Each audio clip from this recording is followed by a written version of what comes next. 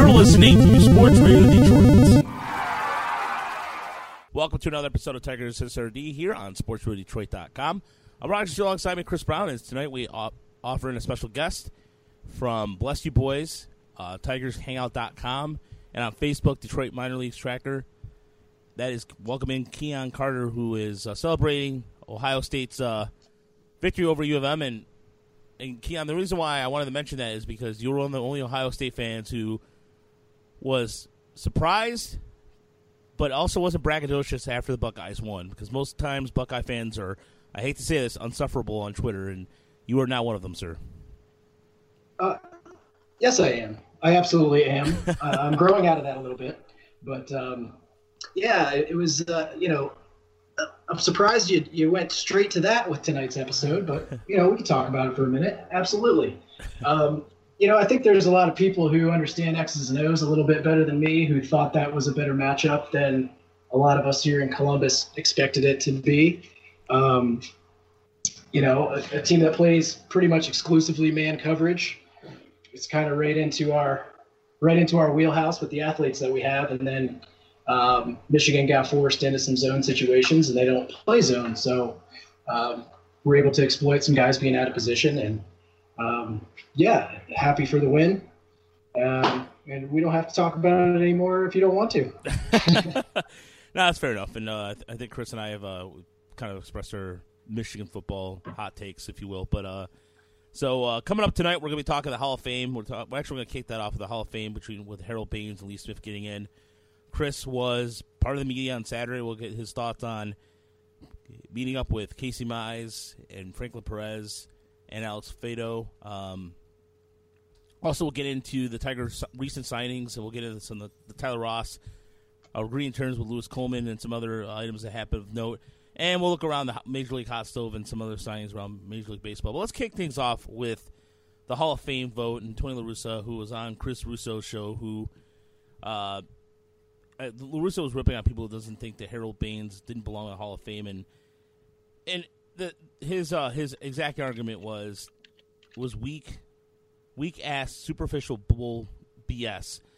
And La Russa, by the way, was one of the 16 members of the Today's Game Committee. And also, just worth mentioning, too, White Sox Jerry Reinsdorf, owner, was also on there. So keep that in mind. Baines topped out at 66.1%, and that was his highest on the 5 years on the on the Baseball Writers Association ballot. And the highest he ever finished was 1985 with MVP. That was it. So La Russa, by the way, was his manager from 80-86, and Reinsdorf has been his own owner. So even Baines even admitted that he thought La Russa and Reinsdorf on the committee probably helped him. But I'll kick things off with you, Chris, in terms of let's start with Harold Baines before we get to Lee Smith. I was kind of scratching my head about this even when it was announced, because Lou Piniella was on there, and there was another one too that seemed like it was on the fringe too. But Harold Baines, I mean, what am I missing here? Yeah, I never in a million years would have guessed Harold Baines would get in the Hall of Fame. It's funny, for a long time there was all the talk about there was no first overall pick in the draft in the Hall of Fame. And then, we got Ken Griffey Jr., and I think, did Chipper Jones get in yet, or he hasn't? I don't remember if he got in yet or not. Not yet. He's in. He's in. Yeah, he is in. Okay. But yeah, now we have Harold Baines. It's one of those things where, like, if you just look at his counting stats, like, live in a world without any modern analytic stuff, they're pretty good. I think he was like a 289 hitter with 380 home runs and close to 3,000 hits. But there are so many players who had better careers who aren't in the Hall of Fame that it's kind of ridiculous. It's like I don't know what justifies Harold Baines. He, go on Baseball Reference, and they conveniently will bold anytime a player leads the league in anything. And Harold Baines has one. He led the league in slugging once in his career. That's it. He has the same WAR as Maglio Ordonez, who, was a good player. I don't think anybody's calling him a Hall of Famer. Gary Sheffield is better than Harold Baines in like 70 different ways, and he's not in the Hall of Fame. So it made zero sense to me. I don't get it. It just seems like a case where a guy had a bunch of friends who thought he was a good person and a good ball player, and thinks he deserves to be in the Hall of Fame. And it, I'm somebody who I normally don't give a shit about the Hall of Fame that much. I'm happy for Harold Baines. Good for him. That's awesome. But it just kind of makes a mockery of the entire process if somebody who never gets more than like 5 or 6% of the vote is suddenly voted in later. Sometimes that's, sometimes it's a good thing because we realize, hey, this was a mistake. This guy should have gotten more consideration, but it doesn't seem like a case with Harold Baines. It's just a weird selection. What about you, Keon? What did you think of Harold Baines getting in? Yeah, I'm a child of the '80s. Grew up, watching Harold Baines, and I hate to bash a guy who just got elected to the Hall of Fame. I think it's just less about Harold Baines than it is about all the other guys, as Chris mentioned, who are clearly more deserving of Hall of Fame recognition. So,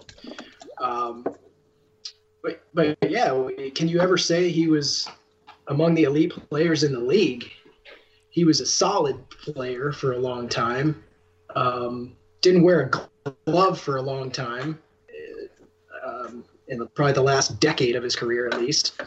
So it's definitely really unusual. I generally don't care about the Hall of Fame either, and I really don't care about this one until we start talking about Lou Whitaker. You know what I mean? Like if Harold Baines gets in, how can Lou Whitaker, who was among the elite at his position for a long period of time, not be in the Hall of Fame? And that's kind of where my stance is. And the same thing with, I think Lee Smith's argument too. He was at one point the all-time leader in saves, so you can make a case for that. You can make a case about that in terms of even like, for example, the counter is, well, saves were done differently than they are now, which is true. You look at 3 times in his career he pitched over 100 innings, and in terms of inventing the role of the closer, if you will. But there's one name on here that I'm just in utter shock of how come he's not having any consideration, considering he is now if we do this game committee, it's now he finished his career in 2004, and he's got a lifetime batting average of 312, WAR 68.4, was a full-time DH, and that's Edgar Martinez. I don't understand how Edgar Martinez has not even been considered or even put in there. Well, I think there's a good chance he'll get in this year in the actual, Hall of Fame voting, the non committee version or whatever. It seems like things are getting much closer for him. I wouldn't be shocked if he gets in. But it's weird how sometimes they get tapped. That some guys just get completely overlooked. If you put Baines in, you have to put Edgar Martinez in. There's just no debate. But there are other guys like Kenny Lofton who didn't even get 5% of the vote, who had a remarkable career that people just didn't realize. I think, I wrote my Gary Sheffield article last year, and there are a number of reasons why I think some guys don't get the credit they deserve, and one of them is playing for a bunch of different teams. I think what was it? Kenny Lofton played for like 8 or 9 different teams, and the only Hall of Famer who played for that many teams is Ricky Henderson, or at least position player. It's just it's weird. It's like if you don't stay in one place long enough, you don't build up that groundswell of support from anyone. Now with Edgar, I don't know. It's just a bias against DHs, I guess, but that apparently is over now. Yeah, go ahead, Keon. I'm sorry. Oh, sorry. I was looking at the Baseball Reference screen as well, Chris, and the other thing that kind of jumps out at me, they've got the column on the far right that shows you all the times that they ranked in the top 20 in the MVP voting. Mm-hmm. And Harold Baines finished in the top 20 in the MVP voting 4 times in his career. And the highest he ever finished was 9th. So the best year of his career, he was the 9th best player in the league. And there's value in longevity. I understand that. But I still think you have to have at least sustained elite performance to be Hall of Fame consideration. Yeah, and we talked before, like awards are sometimes misleading too, but yeah, this is a case where you're absolutely right. It's just there is no justification for Harold Baines, given who else is in the Hall of Fame right now and what the traditional metrics have been. No justification for him, unless you are just picking out like the three most important stats to you, and they are batting average, home runs, and hits, and neglecting anything else. So I don't know. What did Tony La Russa say? He mentioned something about game-winning RBIs, something like that. Yeah, it was something along the lines of how clutch of a hitter he was, and I guess I don't see clutch points or clutch hitting in terms of a category. This is exactly what he said too. Quote: Harold Baines is a Hall of Famer. It's a shame that he's been looked at as not right. In the 80s and 90s, most all the stats are that people trust. He was in the top 5 for 20 years. He drove in 100 runs late in his career. And he drove in early. Game-winning RBIs, he's up there with the best of them. He has had a very distinguished career. And Russo brought up Al Oliver, who had the same stats and a better WAR. And then he said, quote, Al Oliver is not better than he is. No disrespect to Al Oliver. I used to watch you because I thought you knew the game. I'm going to start calling you clueless. Wow. So he had some rules. But even like... I got like Fred McGriff, for example. I mean, Fred McGriff, I think, has more of a Hall of Fame case than Harold Baines does because, I mean, here's a guy who, I mean, longevity. You talked about longevity earlier, Keon, and you're right with that because, I mean, Fred McGriff hit 30 home runs nine times. He had at one point a 6-year run where he hit 30 or more home runs. So I mean, and that counts for something, especially in the era that he played in, because he started his career in the late part of the 80s, where 30 home runs is kind of like, that was kind of the gold standard, if you will. I mean, it was considered a impressive standard at that point, but he never hit, the career high he ever hit was 36 in 89 in Toronto, but he was a guy who was a consistent producer. I mean, he played at least over 150 games, almost, except for a short time in Atlanta and San Diego, or excuse me, I'm sorry, towards the latter part of his career, he did not play over 150 games or so, but it was a model of consistency. But, I mean, Lee Smith, again, I mean, you're right. The Hall of Fame is so subjective, but it's this, I don't know, this game, the game thing. Like, last year they got it right with Alan Trammell. Debatable about Jack Morris. It depends on who you ask about that. But still, I don't know. If this is the feel-good Hall of Fame, then I'm waiting for what is it going to be go by cities then? So Detroit got their love last year. Now it's going to Chicago because Smith played with the Cubs. So what's next? St. Louis is going to get some guys. I mean, are we going to see finally the Cale Org? Or no, I'm sorry. Is it Ted Simmons? Is Ted Simmons? Ted Simmons, yeah. So it's Ted Simmons. I'm just, Go ahead. And where La Russa's comment is misleading, I would say, about 100 RBI seasons. Baines drove in 100 when he was 23 and when he was 26, but then not again until he was 40. So, yeah, he did it when he was young and he did it when he was old, but he had 14 seasons in between 100 RBI years. So for a corner outfielder / DH, like, that's not elite output.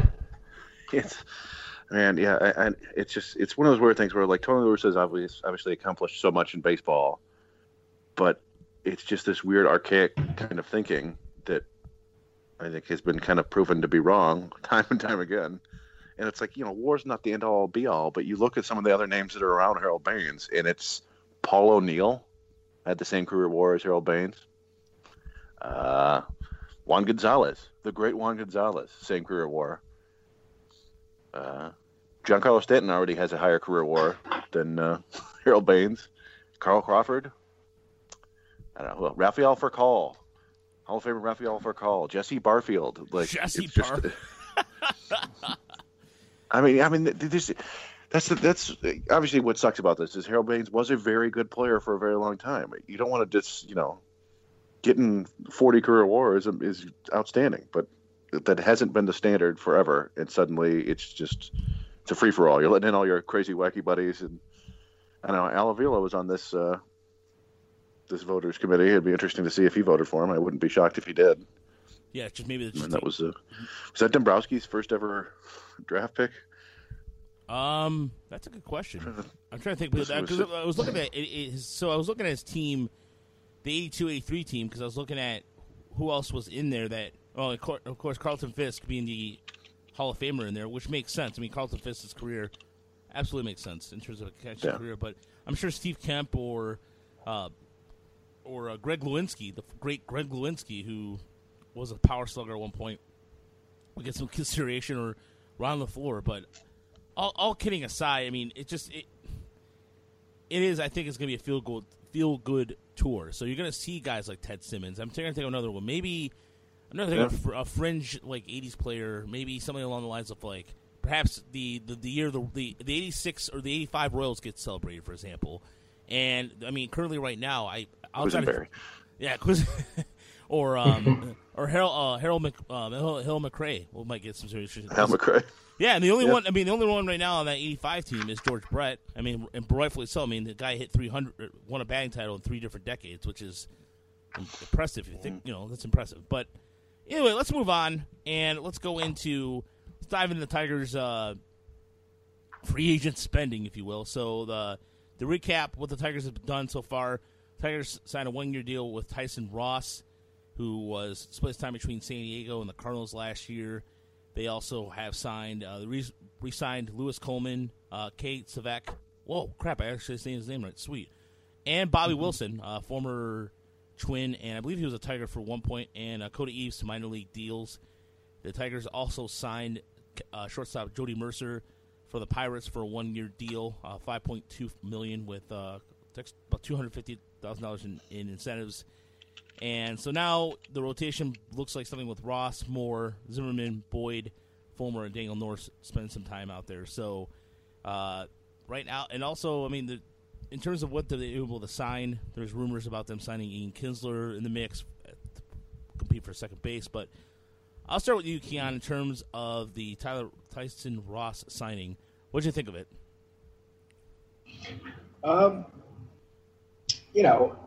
The whole winter meetings has been a bit of a snooze fest, right? I think a guy like Tyson Ross is the best of what we could expect out of this based on what the plan is. I think there are some people out there who think there is no plan, but there's a plan. You may not like the plan, but it's a plan, and the plan is not to go out and find sexy free agents right now. So I expected Matt Moore's and Tyson Ross's to come out of these winter meetings, and I'm neither thrilled nor disappointed in that. It's exactly what we expected. We hope that we can eat some innings and potentially flip somebody at a deadline for a 45 grade prospect.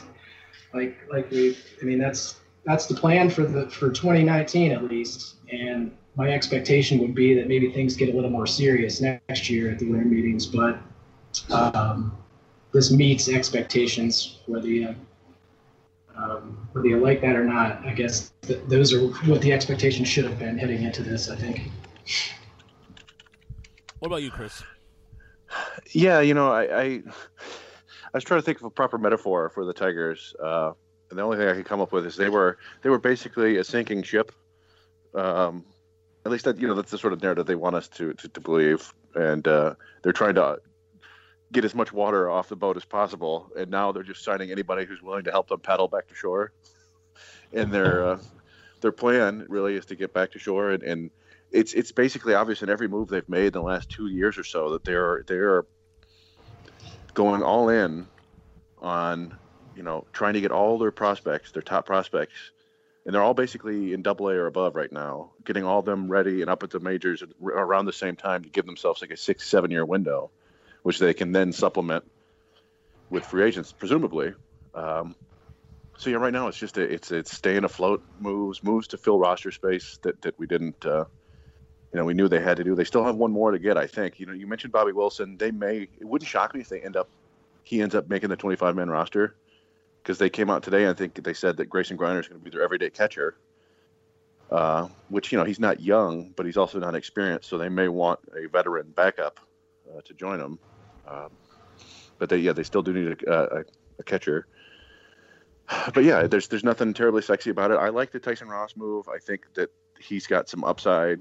It's limited, but they should be able to trade him as either a starter or a reliever. He was better as a reliever last year in a short stint, because he's really almost like a slider fastball even. Like he throws like 45% sliders and 45% fastballs. But with the way pitchers are being used now, you might be able to get away with using a guy like that for 6 innings or 5 innings or whatever, 2 times through the order. And he's, he had a couple good years. We're 3 or 4 years away, but he's got some upside. And the Jordy Mercer thing, they were going to go after one of the really, there was like 5 or 6 of these, all glove, no hit shortstops. And Mercer's kind of in the middle of that. It's like a sort of a glove and maybe some hit. But I don't know. The only thing there is that I do wonder if there might have been like a slight swing change. Just looking at his StatCast stuff, there was a little bit more launch angle last year. He's hitting the ball a little bit harder. Probably just one season noise, but I don't know. Yeah, like Kenon said, these are, this is about what we expected. Anybody expecting splashy signs or hey, let's change the plan and go all in and get Harper and Machado this year. They're just, that was never going to happen. And so, I don't know. I guess people should be okay that they're filling the roster. Yeah, I mean, there's a couple things you want to maybe. Fangraphs had an article that was out. That was a couple days ago about Tyson Ross, and there's some. If you want to think it's a positive. Last year, in 26 innings in relief, he only gave up 1 homer, and his velocity had dropped quite a bit. It was the beginning of the season, averaging about 93, and then at one point it did peak up a little bit, back up to 95, 96 in terms of his velocity towards. It was inconsistent. So, I mean, they talked about his usage of the cutter, which helped increase his ground ball rate. So that's a good sign right there in terms of that. But you're right, it is filling roster space at this point. But what is concerning to me a little bit is that even with the Tigers looking at some of their signings so far in the offseason, you kind of have to wonder what's going to be going on at Toledo. Because right now it seems like there's – the reason why I'm concerned myself with Toledo a little bit is because – and Chris, you can kind of speak to this too. Being there on Saturday, it looks like you're going to see Perez at AA. Fado is going to probably have another year at AA. Casey Mize is going to probably start in Lakeland. You think? Or do you guys think he's going to start in Lakeland? Yeah, he probably will start in Lakeland a little. We didn't actually discuss that, but yeah, the general feel is that all 4 of these guys are going to be in Erie at some point, probably together this year. It wouldn't shock me if Perez starts at Lakeland too. But I would expect Manning and Fado to start out at least in Erie. But yeah, I think what we'll see in Toledo is just a cadre of veterans, like we've seen in the last couple of years, just a bunch of veteran minor leaguers that they bring in there, and if they need an emergency starter, up comes your Ryan Carpenters of the world or whatever. What about you, Keon? I mean, in terms of depth-wise, of course, with the signing does help too. But what do you see the Mudhead fans looking to celebrate this year? Well, I mean, I guess they could have Burrows and Funkhauser up there to start the season off, right? I don't know if they've announced where Burrows is going to be yet, but I would expect by mid-season you'll have some reasonably exciting players to watch up there. We still got Robson, who I expect to be in Toledo.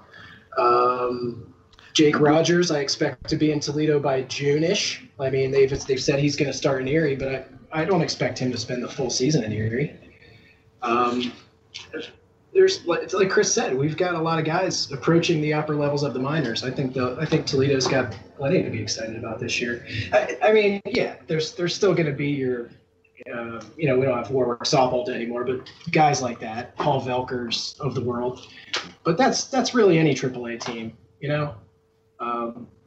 So I don't know. Yeah. I'm excited about it. I mean, there's a good chance they'll get a full season of Daz Cameron, or at least, partial season of Daz Cameron and Willie Castro, and they might get Paredes later in the year. I mean, he did hit 320 and limited action in AA last year, so. Yeah. I think there will be some like he said, there'll be some exciting players in Toledo.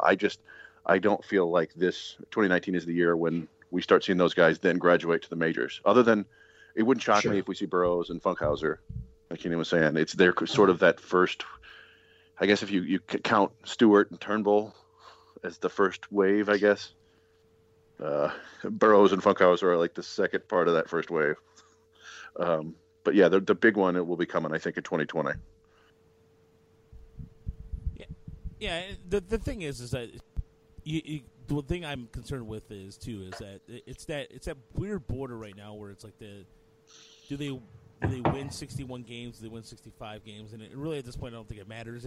I don't think it matters at all. But it's just the progression of if those arms, especially Burrow's coming back, or excuse me, Funkhouse coming back after a strange injury, he was making progress, and you kind of want to see the progress of Bo Burrows at some point, whether he gets called up in June or July is a question too. I mean, that's something to consider too. But the one thing I will say that I am pretty excited about to see is a full season of good defensive framing catching. I mean, with McCann, and we haven't had a chance to talk this. McCann is gone. Chris has not celebrated that. I'm not sure publicly or privately, but Alex Wilson and I'm not trying to. And Al Vila spoke about that today. I don't know if you guys saw Vila's comments about McCann or not, but he was talking about leadership and his quote. And I think it sounds like a Chris Brown quote too. Actually, no, I hate to say this, but it's hard just from a personal perspective. You get to know these guys very well, and you get to like them. But it's no different than the guys in the past we traded. Alex Avila, Justin Wilson, JD. But are decisions that have to be made, and at the end of the day, you have to move on. We'll continue to make tough decisions in order to turn this thing around. I think I need to read that in Leland's voice. Oh, it's hard, But, yeah, I always hesitate to really kill guys because they're obviously very good at what they do. It just, there's a certain level of expectation, and they weren't quite meeting it. But I know, yeah, it just, with both McCann and Wilson, it didn't make sense with where the team is going. With Wilson, especially, just because they have so many of these kind of fringe reliever arms just hanging out there in AAA and on the Tigers roster that they need to, create some space for those guys. There's going to be a bit of a 40-man crunch coming up next year, I think, although there's a lot of dead weight on the 40-man, I think. But they were able to get rid of one guy in Mike Gerber, just, by not doing anything, by putting him on waivers. But, yeah, it'll be interesting to see. I was a fan of what Griner did in his limited exposure next year. I assume that it won't be quite as fun this year in a full season. He's kind of got a history of slow starts, at least as I recall. So it'll be interesting to see how that goes to start the year. But yeah, like I was saying earlier, I think this has a chance. The 2019 Tigers has a chance to be one of the most forgettable rosters in the last 20 years. Like just a ton of guys like, oh my God, he played for the Tigers. There's gonna be a lot of that, I think. We're going to see some Harlem Boca Chica references probably come up at some point. Yeah, I mean, we've seen some of that in the last couple of years. Like, who remembers Alex Presley? Like, there's been some players like that, but it's going to be a lot of guys like that. And I'm going to play this for, I don't know if you guys can hear this or not in the background, but I'm playing this for Mike Gerber. Played some Boys to Men. It's so hard to say goodbye. You could also do End of the Road. Yeah, that's true. I could do that. But this is the better. End of the Road. That when my first girlfriend broke up with me, I just listened to that song like 2 days in a row. Are you sure? Was it? No. Let's go into the water runs dry. That's no. It was definitely End of the Road. Hey, anyway. Tough decisions have to be made, Chris. You weren't meeting expectations. Yeah, it was tough. It was. I was in 8th grade. She was in 9th grade. Clearly, she was going to find some more interesting men. Yep. It's only a matter of time. Yeah. Somebody's at that time, maybe they could take the licenses and when people have cars and what have you. I don't know about freshmen, but Mike Gerber. Yeah. Go ahead. It was weird. I was 13. She was 15. And we were from different worlds. But nice wave it. Dude, by the way, nice job, though. 13, 15. Dude, nice job. Yeah, well, that's it's one of those neighborhood romances. When she left the block, she wasn't saying. But Mike Gerber joins the long line of Tiger outfielders who have now jumped to San Francisco, joining Gorky Hernandez and Andre Torres. I think there's another one, too, if I think about it. Was there another one, Chris? Well, I remember Aubrey Huff yeah. sucked for the Tigers and then went and had like a monster half a year for the Giants or a full year. Yeah.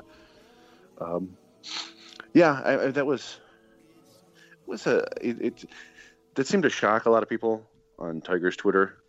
And I think, I'm probably as guilty as anybody of trying to build up Mike Gerber into something more than he was. but I mean, he put up like a 35% strikeout rate in AAA and was even worse in the majors, and it just didn't look good. Now maybe he'll figure that out and have a solid career, but it didn't seem like a huge loss for the Tigers, other than he's a good guy. Yeah, there's certain people. Yeah, I'll agree with that. I think he battled a couple injuries too, and I just don't think he ever got into a good rhythm at the plate. I think he's better than what he showed this past season, but we've got a lengthy list of people who kind of who have the attributes that he has in our system. So I'm not devastated about it. It's a good opportunity for him because the Giants don't have a single outfielder. So he's got a good opportunity to go over there and show what he can do. So I hope he does well. Yeah, and wishing him the best. Yeah, and you're right. Again, the Giants what's amazing is I think it's like the last 3 seasons or so. I don't know who the Giants outfield has been, but it seems like it's just a list of 4A players. I mean, outside of Hunter Pence. Yeah, Hunter Spence. I can't think of a Giants outfield. Did you say Hunter S. Pence? Yeah, I did say Hunter S. Pence. Well, I think I saw somebody say that Gerber is now the oldest outfielder on the Giants. On their 40-man, yeah. Yeah. So, yeah, I'm looking at the names. They had Austin Jackson for a bit. Steven Duggar. McCutcheon. Yeah, he's gone. Chris Shaw was one of their prospects. Yeah, I mean, it's there's going to be plenty of playing time out there. So hopefully he gets a long leash and really, it does well for himself. I mean, it's so bad that Slater's slated in center field and right field. So he's all over the place. But, Austin Slater. Yeah, that's a heck of an outfield to play defense in. But I don't know. I mean, that was one of the things that I think Gerber's defense was better than I always expected it to be. He was a center fielder in college, but I assumed that he was just going to be right field only in the pros, and he did well playing center field for Erie and I think he showed a little bit for the Tigers too, but yeah. We also waved goodbye to Bruce Fields, who's been with the team for over 30 years, and that was kind of a weird set of circumstances because the Tigers kind of kept that hush-hush, but hitting instructor, he was a hitting instructor, roving hitting instructor for the Tigers recently, and his son, of course, played for the Tigers in the system, but that was an interesting way they handled that too. Mm-hmm. Yeah, he was told in September, but the Tigers never really said anything. Yeah, which is kind of what reminds me of the Gerald Laird situation. And who did they bring in? Somebody Branson? Yeah, Pittsburgh's guy. Pittsburgh's hitting coach for the past 5 seasons. Yeah, I mean that's a roving hitting instructor, right? So it's not like he's the one who travels around in the minor leaguers and tries to keep the message the same throughout the system. I don't know. I never really understand a job like that, like how they quantify it in any way. So maybe it was just time to move on. Yeah, I mean, you've been in the organization that long and what have you. So it was just interesting the way it was handled. It's kind of quiet there, but either way, yeah. I know. I know Lynn Henning was a little upset about it, and so that was the other part of that. And the other Tiger news too. Mario Pema did like a tweet today, thanking Tiger fans and kind of just really just putting a kind of tweet out there, just really kind of a PR piece. But I'm surprised they still haven't made an announcement about that either yet. It's now going in December. About who the broadcasting team was going to be, but also I wanted to get you guys. I mean, I know Keon had some thoughts about this too, about the Tigers. Some Tigers fans were requesting me perhaps take a look at Troy Tulowitzki, but seems like a guy can't stay healthy. But I don't know. Is this somebody you give like a guy that kicked around the Tigers with, or is his best days behind him? Well, his best days are definitely behind him. I tweeted, I just joked that like, hey, maybe they can get him for 40 games. He was always one of those guys who was really damn good when he was healthy, but he was never healthy, and like he didn't play at all last year, right? Barely. I think did he play for? I thought he played maybe. No, I don't. I can't remember if he played last year at all. I don't remember him playing, but no stats for 2018. So. I mean, it's fun. It's just a classic sort of like that's the sort of thing that they might have done if Michaelich were still around. He loved those names, and fans like the names too. But yeah, I mean, it's 2017, 66 games. 2016, he was okay. 2017, 66 games. Last year, none. So you're talking about missing 200 and something games in 2 seasons. It's. I mean, you wouldn't be paying him much, but he hasn't played since July. He hasn't played since July 28th of 2017. Was the last time he played. So I don't know. He'll probably end up on some team where he can be like a bench bat, like DH, second base, third base sort of thing, where he doesn't have to get on his feet much. But it is always kind of interesting when a big name like that gets cut with 2 years left on his guaranteed deal. You do wonder if we might see something like that for Miguel Cabrera in a couple of years. It seems to be that way. To eat up that kind of money, absolutely. If they're going to either eat it up or find a taker for it. But speaking of money, real quick, I don't know if you guys saw this or not, but Craig Kimball is reportedly asking for somewhere in the neighborhood of 6 years and $100 million. And I laughed quite a bit about that. But in terms of what happened towards the last part of the postseason, I don't know if any reliever, the last guy who sought that kind of money and got it was Chapman for 5 years and $86 million. But come on, guys, Craig Kimball, what am I missing here? Well, I mean, he's kind of operating under the what we talked about a lot last year, the idea that what you've done should result in a giant paycheck for you, which is not the way that major league teams seem to be working anymore. They seem much more concerned about what you're going to do for them. And yeah, there were a lot of concerning trends with Kimbrel last year. His strikeouts were down, his walks were way up.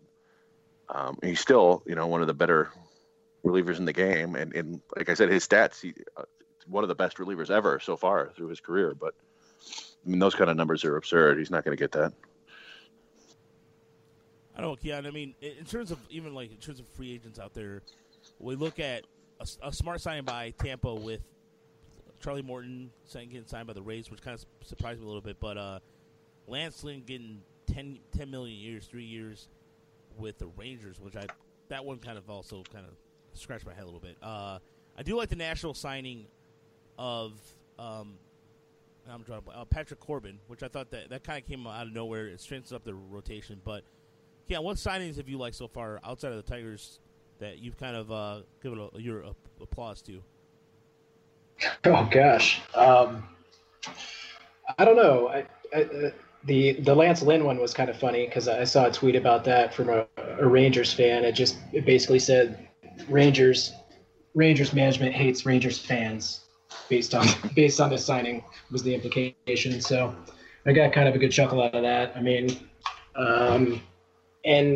and just kind of back to what Chris was talking about a little bit with Tulo. Like I admit, I perked up a little bit when I saw that come out that he was released and was going to be available for next to nothing, but it's not. And I understand the frustration of Tigers fans just kind of understanding that we do have money. If we wanted to spend money, we could spend money, but why spend it now, right? Even if Tulo, all right, let's forget about Tulo. How about DJ LeMahieu, right? Mm-hmm. Okay, so we go get him for 2-18, 3-27, something like that, and we have a slightly better baseball team in 2019 and 2020. Okay, what did we really accomplish with that? If you really believe that in 2 years Isaac Paredes or Cody Clemens is your second baseman, why are you going to go drop $18 million or $27 million on a DJ LeMahieu? So I guess I got away from your question a little bit, but the winter meetings, man, what a bore.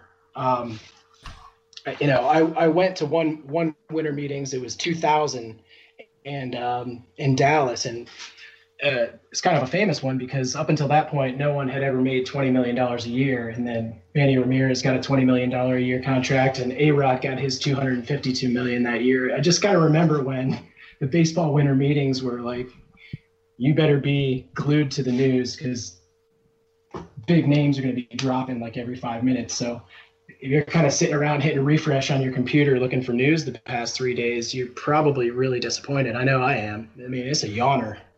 No, I was gonna say I agree with you on that. I've had MLB trade rumors, the alerts light up, and I'm at work and I'm working.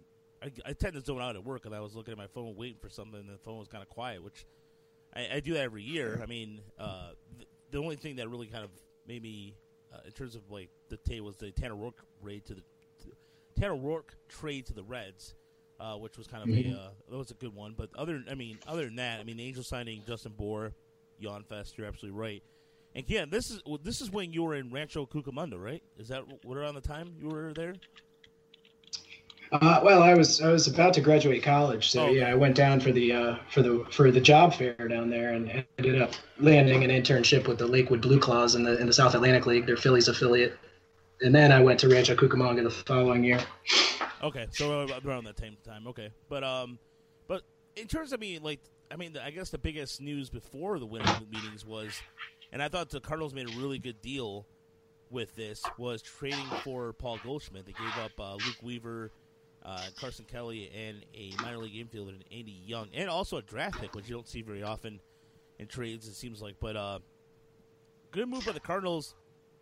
And in terms of also with the Diamondbacks, to lose a franchise icon like this is kind of hard. But Chris, in terms of what the Cardinals gave up, the Cardinals have, Weaver, a 4/5 starter. I'm not sure if he's going to be a top-of-line starter, but that's a pretty good return, considering that, Goldschmidt might still go to free agency, but the Cardinals tend to secure guys long term. Yeah, I thought it made sense for both sides. It felt a little underwhelming for the Diamondbacks because of, like you said, that's their franchise guy. He's probably I can't think of anybody else who would be considered the better player in Diamondbacks history. And you're getting two kind of potentially average major leaguers and a third kind of wild card. I think he was like a 37th round pick by the Cardinals, who had a solid year. And the draft pick, it just doesn't. It was vaguely reminiscent of the JD Martinez deal, where it's like, oh, you get three players instead of anything good.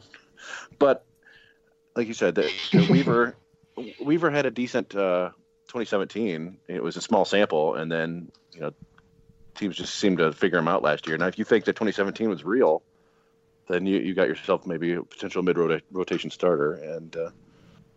And Kelly was a guy that was talked about as a replacement for Yadier Molina forever, and he just never developed any sort of offensive skills. He's a solid defender, and we know that the Diamondbacks have been searching for catchers for a couple of years now. So it fit some needs for them. These all guys who were at AA or higher, a couple guys who were major league experienced. So it's sort of reminiscent of the trades the Mariners have been making, where they're getting these guys who are in the upper minors. So it's not like this complete tear down and rebuild. It's kind of like a retool where in a year or two they think they can compete again. But it makes the Cardinals really interesting. That's for sure. Goldschmidt, he's been a damn good hitter for a long time. Yeah, you put him in with Osuna, Carpenter, and Harrison Bader, who came out pretty strong last year. That's a pretty potent lineup. What about you, Keon? What'd you think about that trade? Goldschmidt? Yeah, Goldschmidt trade. I have no thoughts. Honestly. No, that's honestly. I got to be honest. I'm pretty far removed from the National League in particular, and I have no thoughts on that. No, it's perfectly fine. It caught me in a period of time in the last few weeks where I've been doing nothing but hockey broadcasts for the last few weeks, so I'm finally getting back into baseball and the swing of things a little bit. So I found myself catching up a little bit, but I don't know. What I saw, it kind of raised my eyebrows a little bit in terms of what the Cardinals were trying to do and retool themselves a little bit. But I thought it was a steal for what they were getting back in return. But either way, and right now too, the reason why I was kind of looking around the league a little more too is because the Tigers haven't. I don't expect the Tigers to make any sign they're sticking to the plan. They're not going to spend a lot of money. And what was that, man? It's like a spaceship. I don't know. Kenan, you playing Gran Turismo or something? I didn't hear anything. It just went silent over here. Yeah, Weird. Yeah. I'll have to play it. It was sound like it went. Like I said, I mean, with the Tigers being kind of what they are right now, it's kind of interesting to look around the league a little bit. But the only other thing that I wanted to mention, guys, to you as well, we've talked about quite a bit this evening, but Winter League's being like a snooze fest. Do you guys have any irresponsible speculation on something that's going to happen today, or in terms of with the winter, or in terms of like just a bold move or a signing to get out of here, or before the winter meetings end? So you're looking at Scott Boras, who's talking about a Harper deal could happen any time.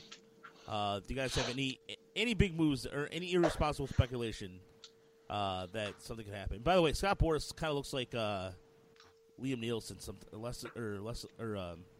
Liam Neeson. Yeah, Liam Neeson sometimes. Yeah, I mean, it's like Kenon was saying, I expected there was so much smoke around like a Real Muto and then Syndergaard that there was going to be some sort of trade, and then nothing has materialized. It does feel like maybe one of those things where we just get like a tweet bomb where nobody has mentioned anything, and all of a sudden, like, hey, Real Muto's getting traded to the Braves or something like that. But I don't know. It seems like we get the Rule 5 tomorrow. I think it seems like GMs are packing up their stuff and leaving. They don't. I don't know. It's hard to speculate. Yeah, the Real Muto thing is kind of funny because it says they're asking for Ozzie Albies from Atlanta or Cody Bellinger from the Dodgers in exchange for him, and I think both teams basically said go to hell on that, right?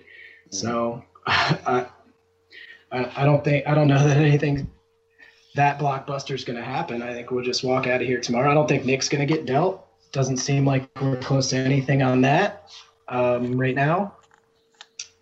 I mean, he may still get dealt, but just not by the time the meetings end. Which, for the sake of what we have to watch in 2019, I would love to see them put together a good deal for Nick. But when I take a look at what that lineup would be without him this year, it's a long, long summer. Especially because if we get 400 plate appearances out of Miguel, I'm kind of on record saying, I think Miguel's kind of done. I don't think we'll ever see a full year out of him, whether we DH him full time or not. And if you take Nick out of there, there's just no firepower in that lineup. Nobody around Miguel, even when he is in the lineup.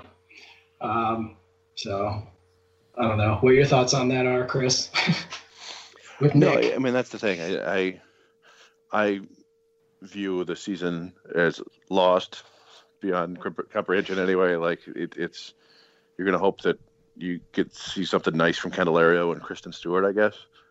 But yeah, I don't. I'm generally very cynical about players ever being good.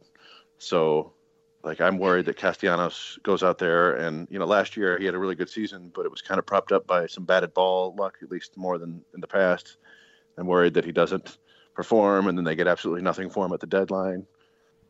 But and that's the same reason I'm like quietly trying to push for a Michael Fulmer trade, even though I know his value's at its lowest right now, just because I'm always worried that his shoulder's just going to explode one day. But yeah, I get what you're saying, though. I mean, Castellanos is a fun hitter to watch, and there's just not going to be a whole lot of excitement with this team next year. But I'm kind of beyond that point. Just like they're going to suck no matter what, but might as well just lean into it. Just get some ball boys out there batting. And I'm very, very concerned about the Fulmer situation. Yeah, wasn't there was a story that came out that his knee was worse than they expected? Yeah, I think there's a problem there, yeah. And I hope they slow play it, like, and they're trying to, he'll be ready for opening day, this, that, and the other. But I mean, let's take it easy with that. Well, yeah, it feels like the sort of thing where we find out like with like 10 days left in spring training, like, oh, he's probably not ready until June. Mm-hmm. So. Well, yeah. Well, here's what I'm thinking. I thought about that potential question, and I thought about the two teams that the the Tigers were mentioned about with potential trade markets for Nick Castellanos. So I thought about it. I'm like, okay, so what I'm going to do is I was going to take Nick Castellanos for 3 prospects, and I'm going to look at – I was starting with the Dodgers. So if the Tigers decided to trade to the Dodgers, who would they trade for? So I'm looking at kind of some level A, some high B prospects, maybe some C prospects, and who the Tigers or the Dodgers would willingly give up. And the Dodgers don't willingly give up any prospects, but somebody along the lines of who the Tigers asked for. Okay, so DJ Peters, maybe a guy like Will Smith, who last year hit .264 with 19 home runs, 36 walks. Catcher. Yeah, he's a catcher who plays third base. So gives the Tigers a little depth at catching. So it's like somebody they can get in there, somebody who you could throw in there potentially. So it's like, okay. So then the question is, who's the outfield piece be? So somebody, yeah. So you said DJ Peters, which actually I was gonna say, but I mean he hits that Tiger, has that weird makeup of. He's 6'6", first of all, which is he's like a 35% strikeout, 8% walk, which might hit 30 home run type of guy. Yeah, which fits the Tigers' motif to no end. All jokes aside, but in terms of what they've perhaps built before, but somebody like if we're being wishful thinking here in terms of an outfielder, they could. I mean, would I love them to fix Alex Verdugo on there? Absolutely, but that's not going to happen. So that in mind, I was thinking about an outfielder around the same line. So perhaps a shortstop in Ronnie Brito, who is 19 years old, who's kind of a long ways away, but maybe a Tiger who they could build off of. Maybe he could be that kind of like chip they just throw in there. But somebody that's close to being major league ready, or somebody that can come in. Miguel Vargas, who's the third baseman, another guy who he's not ready, but really young, raw talent. We saw him play. We saw him at one of the games we went to, and he looked like he'd never seen a fastball in his life. Yeah, he did look. But he had good numbers in the rookie league, I think. I mean, he was. Yeah, he had a lot of strikeouts, but still, you need a lot of rust to walk off because of the deflection or the whole the deflecting process. But maybe even a guy like, for example, if the Tigers can get somebody like Dennis Santana, somebody who can help him. He was. I mean, at one point he was. I think it was in the league last year a little bit, but or Dustin May, again, wishful thinking, of course. But in terms of outfielders that they could bring in, somebody like Parker Curry would be another one that I like, or Devin Mann. And the Dodgers have some guys that are really kind of on the outfield list that would be there. So, what about the Braves? Chris, I know you talked about some of the Braves that the Tigers were targeting before with Nick Castellanos. Was there any Braves prospects you had in mind for potentially Nick Castellanos? Well, people keep bringing up Drew Waters, switch-hitting outfielder who had a really good season last year. One of the big problems now is that teams are just valuing their prospects much more than they used to. It used to be like, yeah, sure, what the hell, we'll give you these 2 prospects for 1 year of your corner bat. And I don't know if the Braves would trade this 19-year-old in high A straight up for Nick Castellanos anymore, which seems ridiculous a couple years ago. But yeah, Waters is nice, and the Braves really have a ton of pitching, which they might not be a great fit for the Tigers. They do have another catcher. They have Wilson Contreras' little brother. I don't know if it's William Contreras, something like that. And then the guy I was mentioning was Grayson Janista, who was teammates with Alec Boehm at Wichita State last year. He's kind of a weird, he's 6'4", 240, and yet he was playing some center field in the Cape Cod League. He's like a first baseman, right fielder in pro ball, but he's like fat athlete sort of guy. And he's a left-handed hitter, so he could be. You go and you trade for him, and he might be your right fielder of the future, maybe. I don't know, he'd give you a shot. It seems like that would be a reasonable get to me. But I don't think that would be reasonable for the Tigers or for most Tigers fans. They want something more than that, and I think that's why we haven't seen him move. I think the value they place on Castellanos is not congruent with what the rest of the league puts on him.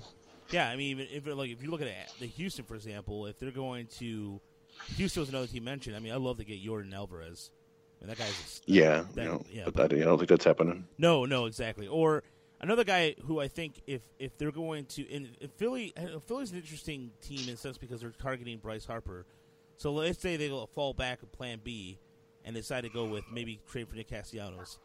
I wouldn't mind having a guy like Sixto Sanchez in your rotation either. I mean, that guy's been well, yeah. I mean, he's like he had a rough year in terms of injuries. He feels like he's kind of like a big injury waiting to happen at this point. Yeah.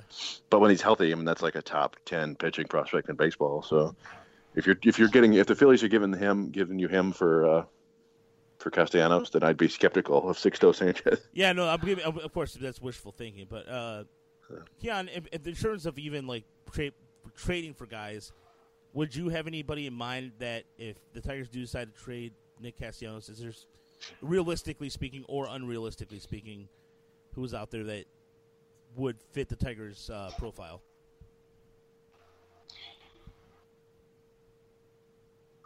Oh, is that for me? Yep.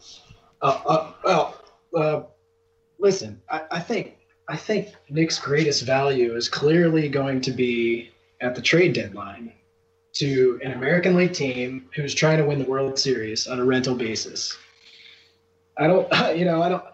If you're a National League team and you've got to find a spot for Nick to play in the field all year, well, like, you're not giving up your premium prospects. But if you're a team in the thick of a pennant chase in July and you got a shot to win a World Series and you need a right-handed bat, all right, now we're dealing. So, and in terms of who I think would be a good fit,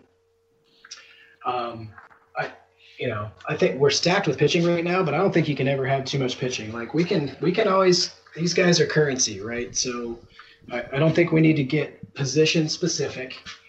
You find the highest value, and then let's roll. I don't know, Chris, what do you think? No, I think that's a good point in that it feels sort of like Castellanos might get dealt for a team that's competing in 2019 that has a couple prospects in their system who take a step forward next year. So guys who aren't really on the radar right now, and suddenly they have a couple guys take a step forward, but they're ready to compete now, and these guys might be a little bit farther away, and they go, what the hell? Yeah, we'll give you, because they don't know if these guys are for real or if it's just a 1-year thing. So I think that makes sense that he might actually get you more at the deadline. He might probably, strangely enough, might get you more than JD Martinez, although I wouldn't blame the Tigers if after that debacle that they feel a little gun shy about waiting till the deadline. But I think you're right. I think the market for National League teams is probably not going to be there unless any / all of the publicly available defensive metrics are wrong, and Nick Castellanos isn't the worst defensive right fielder in baseball. It's possible, and the teams obviously have better stuff than that's available to the public. But I think that's the biggest knock at Castellanos. If he were just a bad defender, he'd be like a 4-win player. If he were a good defender, he'd be like 5 or 6-win player. It's such a bummer. Well, there might be one worse defender in the league this year, and sadly, he might be our other corner outfielder. Yes, that is going to be something to see. Yeah, it's just the time we saw him in Toledo, Chris. I mean, I'll never forget that as long as I live. That ball thrown in from left field. That was one of the that's just something that I haven't seen since high school, quite frankly. It was really weird. When it bounced before the infield dirt, I believe. Yeah, it was. That was strange to see. But my brother and I were talking about this, and it was a trade that I originally, him and I were talking about as just between the two of us, and I kind of wanted to bring it up to you guys. And it was something that the Brewers are seeking pitching, and I'll throw this out to you guys. You can tell me I'm an idiot or not. But right now, the Tigers currently do not have a second baseman. I mean, technically speaking, in the technical standpoint, Brewers are seeking pitching. So if the Tigers decide to sell high on someone like Matt Boyd, who is still under club control for a while, for somebody, let's say, hypothetically speaking, Keston Hiura, who is one of Milwaukee's top prospects at second base, who hit .293 last year, plus bat speed, solid defensively for Matt Boyd, would you pull the trigger for something like that? Or am I crazy?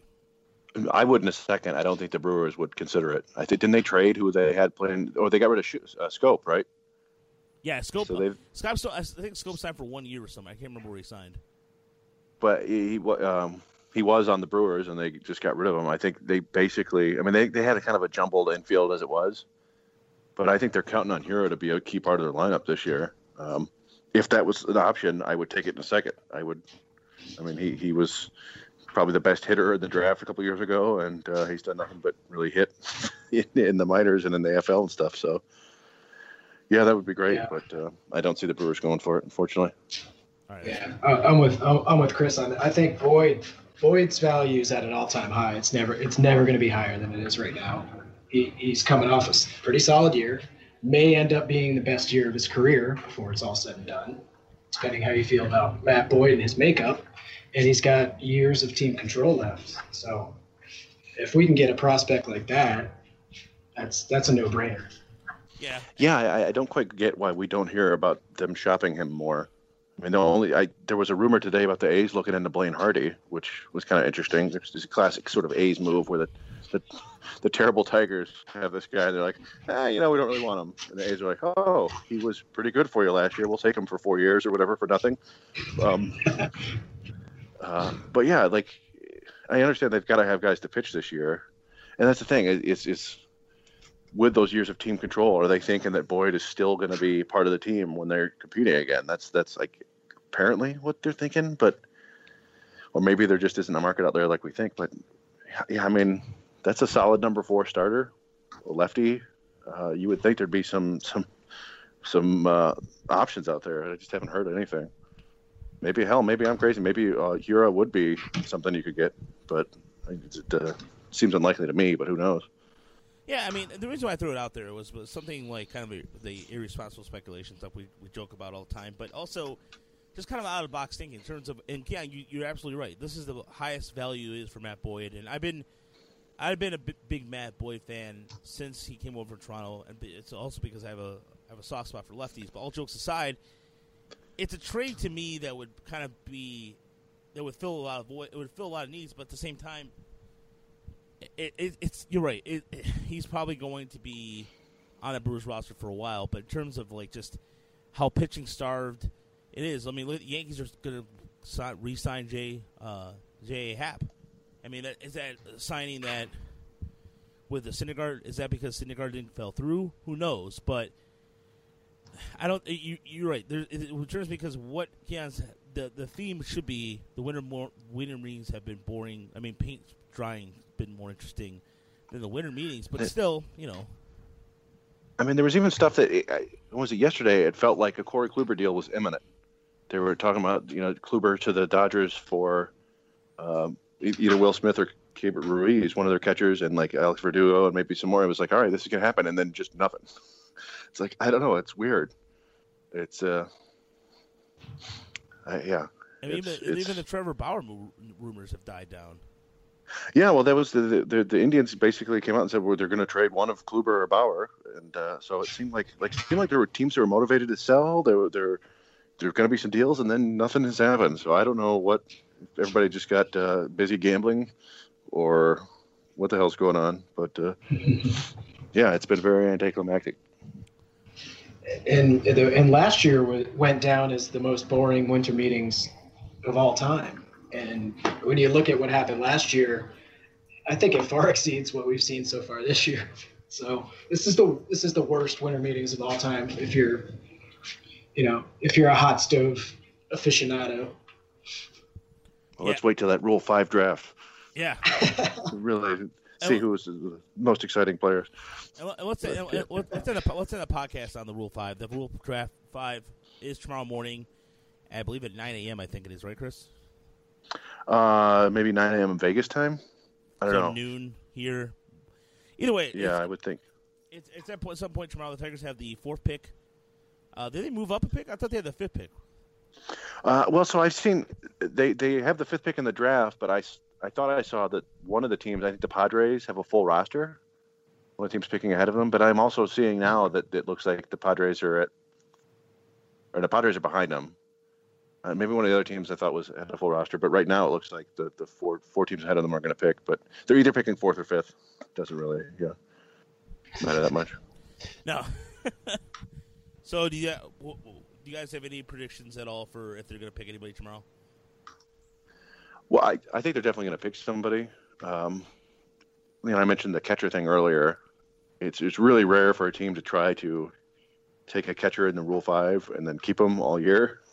And it seems like something that they wouldn't do. Like, they're going to have to get another catcher, I think, at some point. But and there actually were a couple of interesting catchers available, including a guy who hit guy for the Phillies who hit 20-plus home runs in Double-A last year. Although it's, the Phillies Double-A park is like the size of my living room.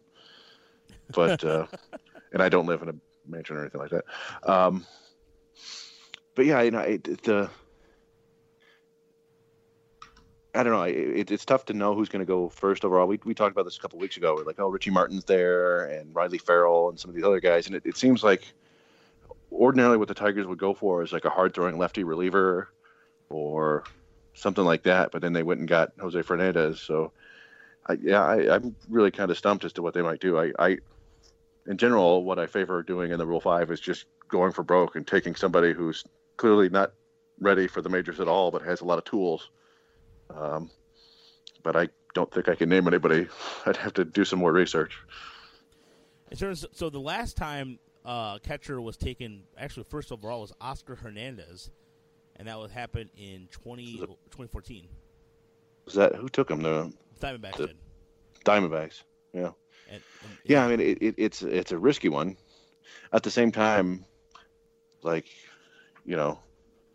backup catcher is going to be a guy who's going to play not that much just as it is. So I don't know. I don't see him doing that, but if they do, I guess I won't be super shocked. What was there was, I got to find the names of these catchers at least so I can put it out there. It was, one of them was like Pareda for the Cubs, who was in High A, and the other one was in Double A. Johnny Pareda for the Cubs, and then Davey Grullon, I assume it's Grullon for the Phillies, but I don't know. It would seem kind of irresponsible for them to try to fill their hole at catcher with a Rule 5 pick.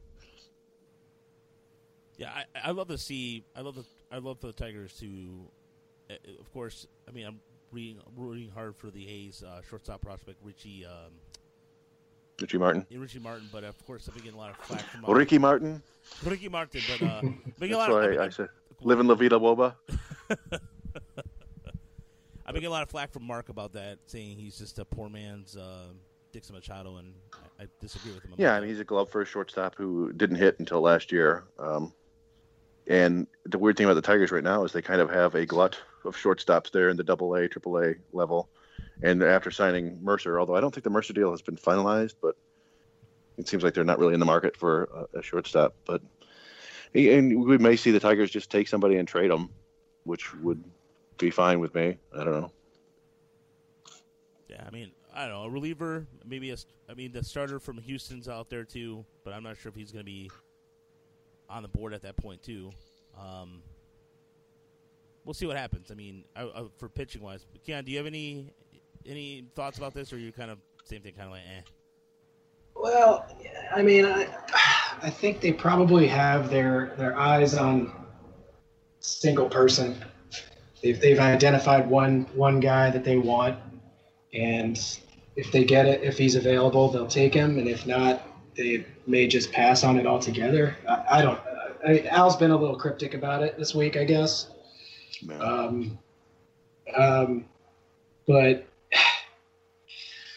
when I was looking at the catchers they have available, there's Dom Nunez from Colorado and Ali Sanchez from the Mets.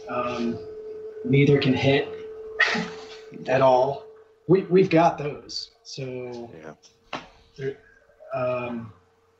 There's the big kid from the Red Sox, first baseman, left-handed bat, Josh Oakimi.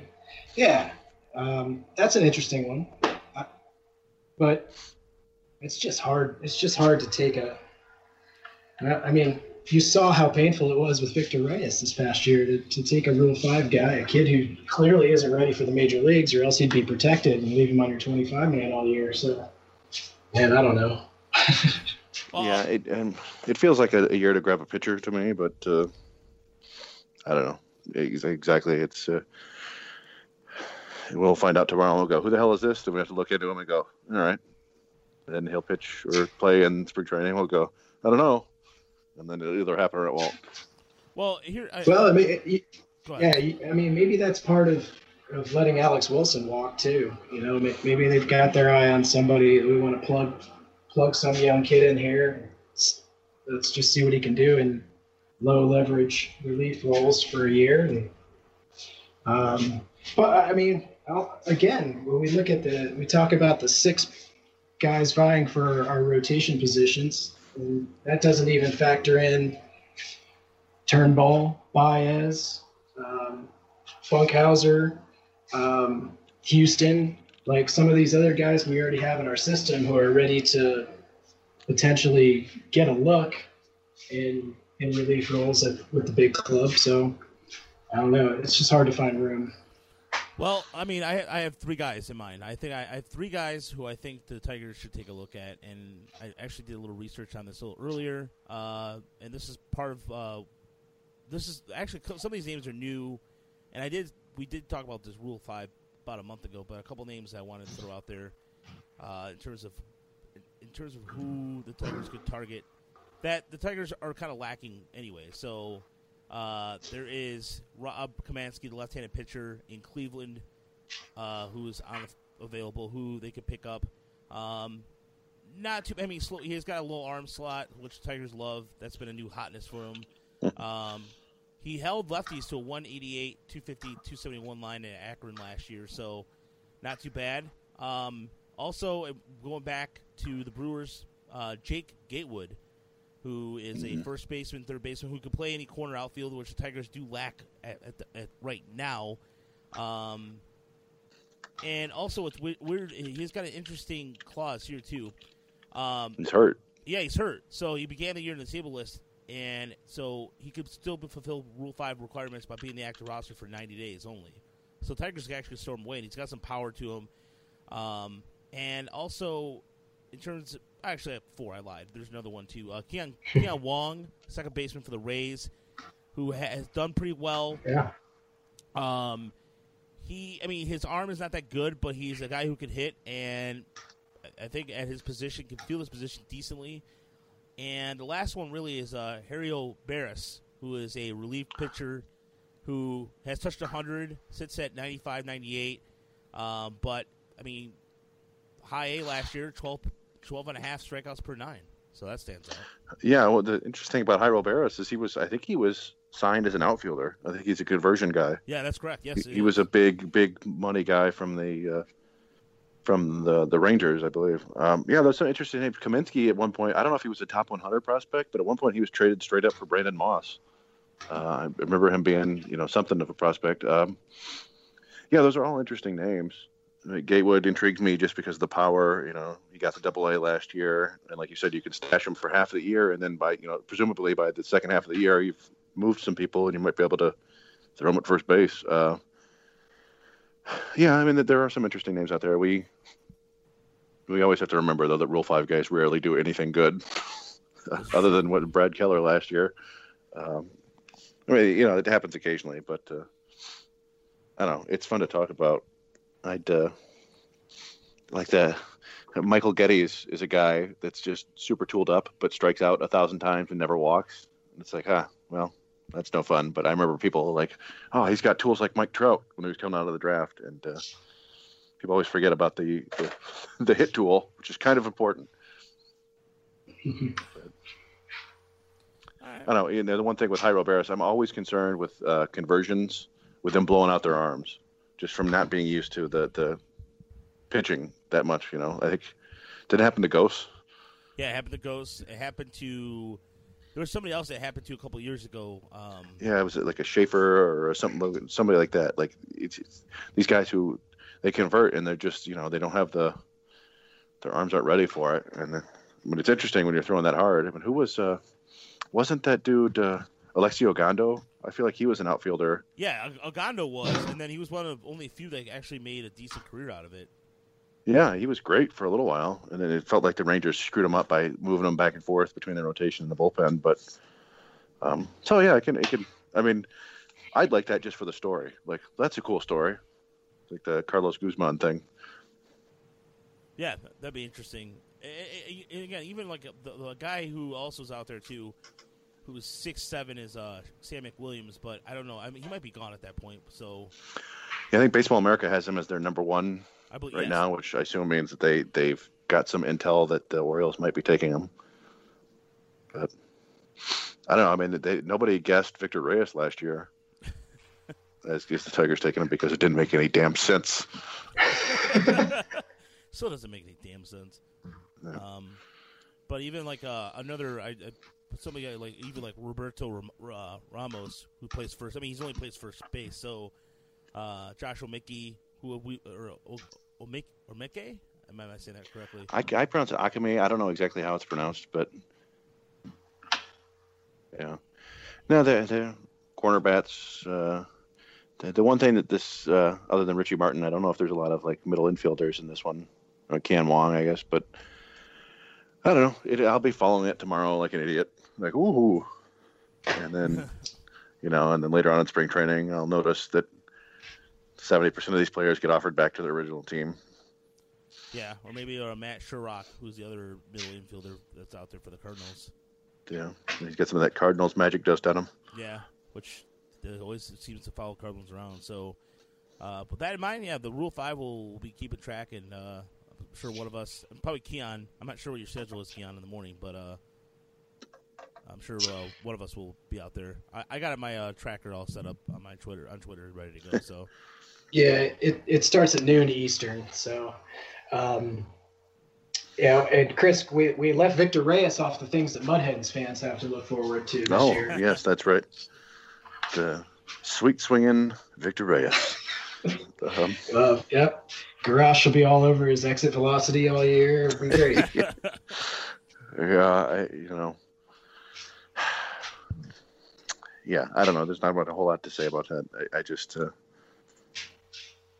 thought process, that one's bothered me so much. So much more than it should. Like, I wanted Zach Barty or whatever, and he wasn't good last year either, but we'll see what happens. Yeah, I don't know. I should say, I did go, we mentioned this before, but I went and met with, the Tigers brought up 4 of their top 5 pitching prospects to sign autographs at the D Shop in downtown Detroit. And that was, it was pretty cool. The guys, they seemed to enjoy each other's company, and they afterward, they signed autographs for like an hour and a half or 2 hours. And afterward, they came and talked to the media, and we got like 10 minutes with each one of them. And they all seemed pretty interesting guys. You're not going to get a whole lot of good information out of them. I asked Matt Manning if the Tigers talked to him about analytics and stuff, and he said, "Nah, they're an old school team, and I don't want to hear about it anyway." And and Fado, I asked Fado about their sports science, because there was a story about him and a couple other guys going to U of M to like study the sports science stuff, and he said, "Yeah, but it's kind of in-house stuff, so I don't want to talk to you about it." I was like, "Well, damn it, what's the point of all this?" We did learn that Fado is basically left-handed. I looked over and he was signing autographs with his left hand. I'm like, is that just because he's tired of like signing with his right hand? And then he said, no, he eats with his left hand. He kicks soccer balls with his left hand. So we're like, why the hell don't you throw with your left hand? What if you throw like 100? It's crazy. Yeah, and that's most of the baseball stuff they said wasn't all that interesting. Perez is throwing. He started out throwing 60 feet, and then he's up to 75. He's going to move to 90 feet soon. All 3 of the guys have started their throwing programs so far for the year, or all 4 of the guys. Casey Mize is doing most of his wedding planning right now because his wife is in school, so he's like picked out the venue. Yeah, non-baseball stuff mostly. You talked about how big he was too. He was built like a linebacker. Yeah, that's the one thing that stood out to me. A couple things stood out to me. One was, Casey Mize was just like big, broad chest, like barrel-chested, big arms. He looked like a guy who's like just jacked, which is not what I was expecting. I don't know why. I guess, Perez is a big guy. He's got big forearms, and Fado's a big, tall dude. But Manning just looked like he's got his full man body, or not Manning. Mize has his full man body, and Manning is an impressive looking athlete too, but he's not like his shoulders weren't quite as wide as I expected. But yeah, Mize is just a built dude. I don't. Seems like he's working out pretty hard. He's down in Nashville. He said he's working out with a bunch of pro baseball players every day. I was looking. That's where his agency is. It's like the Bledsoe agency, and they've got Justin Smoke and some other guys. You know, Tony Sip, not like the cream of the crop, but some big leaguers there. Excellent. Yeah, and then I don't know. I got a pretty good impression, pretty good vibe from Mize that he's gonna make things work. Like adversity's not gonna hurt him or anything like that. But which is completely touchy feely stuff, I admit. But you could see from talking to him, you could see why he went first overall. I'll say that. Nice. Yeah. It's good to get some FaceTime down there too. So it's always a blast, and especially when you get a chance. I mean, yeah, they're not gonna say, not gonna give you the last year it took a little bit off my curveball, and especially yeah, we I don't think Fado was particularly happy with us. Anthony Finnick asked him like a couple questions about his lower velocity, and he was like, "I could care less," and it was like, "Ooh, all right." And then I asked him why he gave up so many more home runs in Erie. Oh, jeez. Oh, boy. Well, it was just like, I don't know. Like I said, it's nobody wants to hear, no athlete wants to hear questions like that from guys who look like us. But I mean, this is part of the job. And yeah, Fado said that he was throwing a lot of strikes. He and the park was a little bit smaller, and the hitters are better, and he just I don't know. He was a perfectly affable guy. We got to talking about sports at the end, and he was really locked in. Like he knew all about Michigan football. He was talking about how like, I didn't see that happening against Ohio State. I'm like, oh yeah. He was he was talking about basketball and all that stuff. But yeah, he didn't seem particularly keen on talking about his struggles in baseball, which I don't know. It made me feel a little bit like maybe he's not handling failure that well, which is always a key thing, but maybe he just didn't want to talk about it. I don't know. I mean, we've seen videos of him being super competitive in the College World Series, so I try to be careful about how I, get the impressions of these kids just based on talking to them. You got to go out and see them compete. So, but I asked Franklin Perez if he had been to, if he was going to go to the Venezuelan restaurant in Detroit. Have you ever been there, Roger? No, not yet. No. It's like arepas or something arepas. He said no, but some person from Venezuela came up there to give him some like Venezuelan corn cakes, which I thought that's like really nice.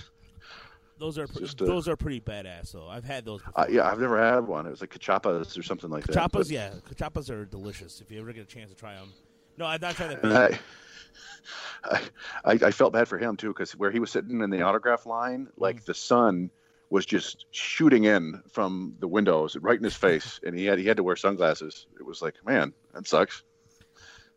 But yeah, I know you asked Matt Manning a question about if he wanted to slam dunk on somebody. I did. I asked him if he gets to play basketball anymore, and he said his dad is the head coach of the high school where he went.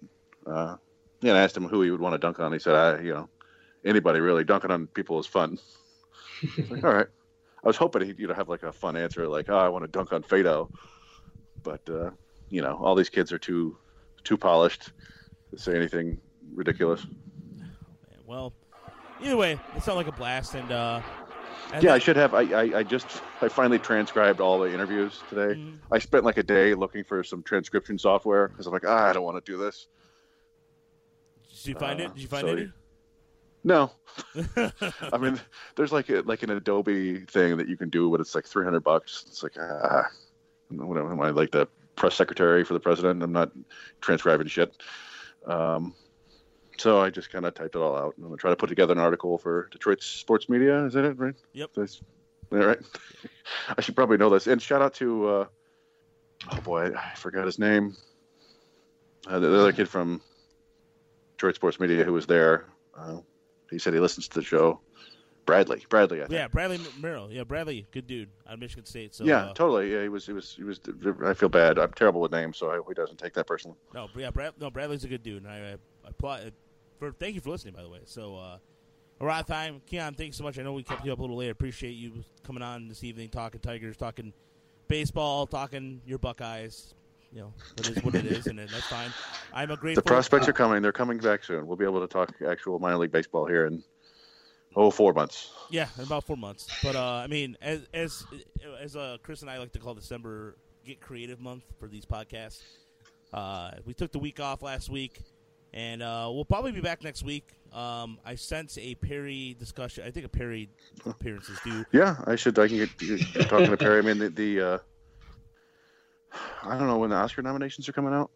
Yeah, they're coming out soon. But also, Chris had another guest of mine, which we'll kind of keep under wraps for now. So that's what we call in the biz a tease. So Chris made a contact at the Tigers and their Tigers. Stormy Daniels. Oh God, that would go horrible because I would ask her one question and then it'd be over. But at that rate, but no, maybe you know what? Maybe we'll bring in you know what? We'll bring in Morris Day from the Time and we'll just talk. Maybe he'll have some days about Twins baseball back in the '80s and reminisce about. That'd be sweet. Bucket. Yeah, but anyway, my dream guest is to get the bassist from REM because he has a band that talks about Dale Murphy, which is pretty sweet. So, but that would be pretty cool. That would be pretty cool. But either way, thank you for listening to Tigers SRD here on SportsRadioDetroit.com. Don't forget to check out all our great podcasts, new episodes of Out of Bounds Detroit and Parsons is Slow. Well, you can check out our website, SportsRadioDetroit.com, and all the play-by-play action. And this weekend, we'll be covering the MIHL KLA crossover matchup as Stevenson takes on Orchard Lake St. Mary's on Saturday night. Game start. Puck drops at 5:30. Ben and I will be on the call for that. And Plymouth Salem will be playing the game beforehand too. And I don't know their opponent off the top of my head right now. But either way, catch all the action here on SportsRadioDetroit.com for all your high school hockey needs. Shout out to the Livonia Stevenson parents who have been listening to the Tigers podcast. I got a couple of compliments over the weekend. I went to the UP for the first time, and they were saying they're regular listeners. And so thank you to Mike, Scott, and some of the other parents over there at Livonia Stevenson. We really appreciate it. Keon, thanks again. We really appreciate it, and look forward to your Facebook page is a godsend because, trust me, when I get slammed like I do at work and life, it's good to know that even as slam as you are and doing recitals and all that stuff, you keep it up, man. Your schedule is just insane as mine. It. So just kudos to you, my friend. Thanks very much for having me, guys. No problem, man. And, yeah, good to hear from you.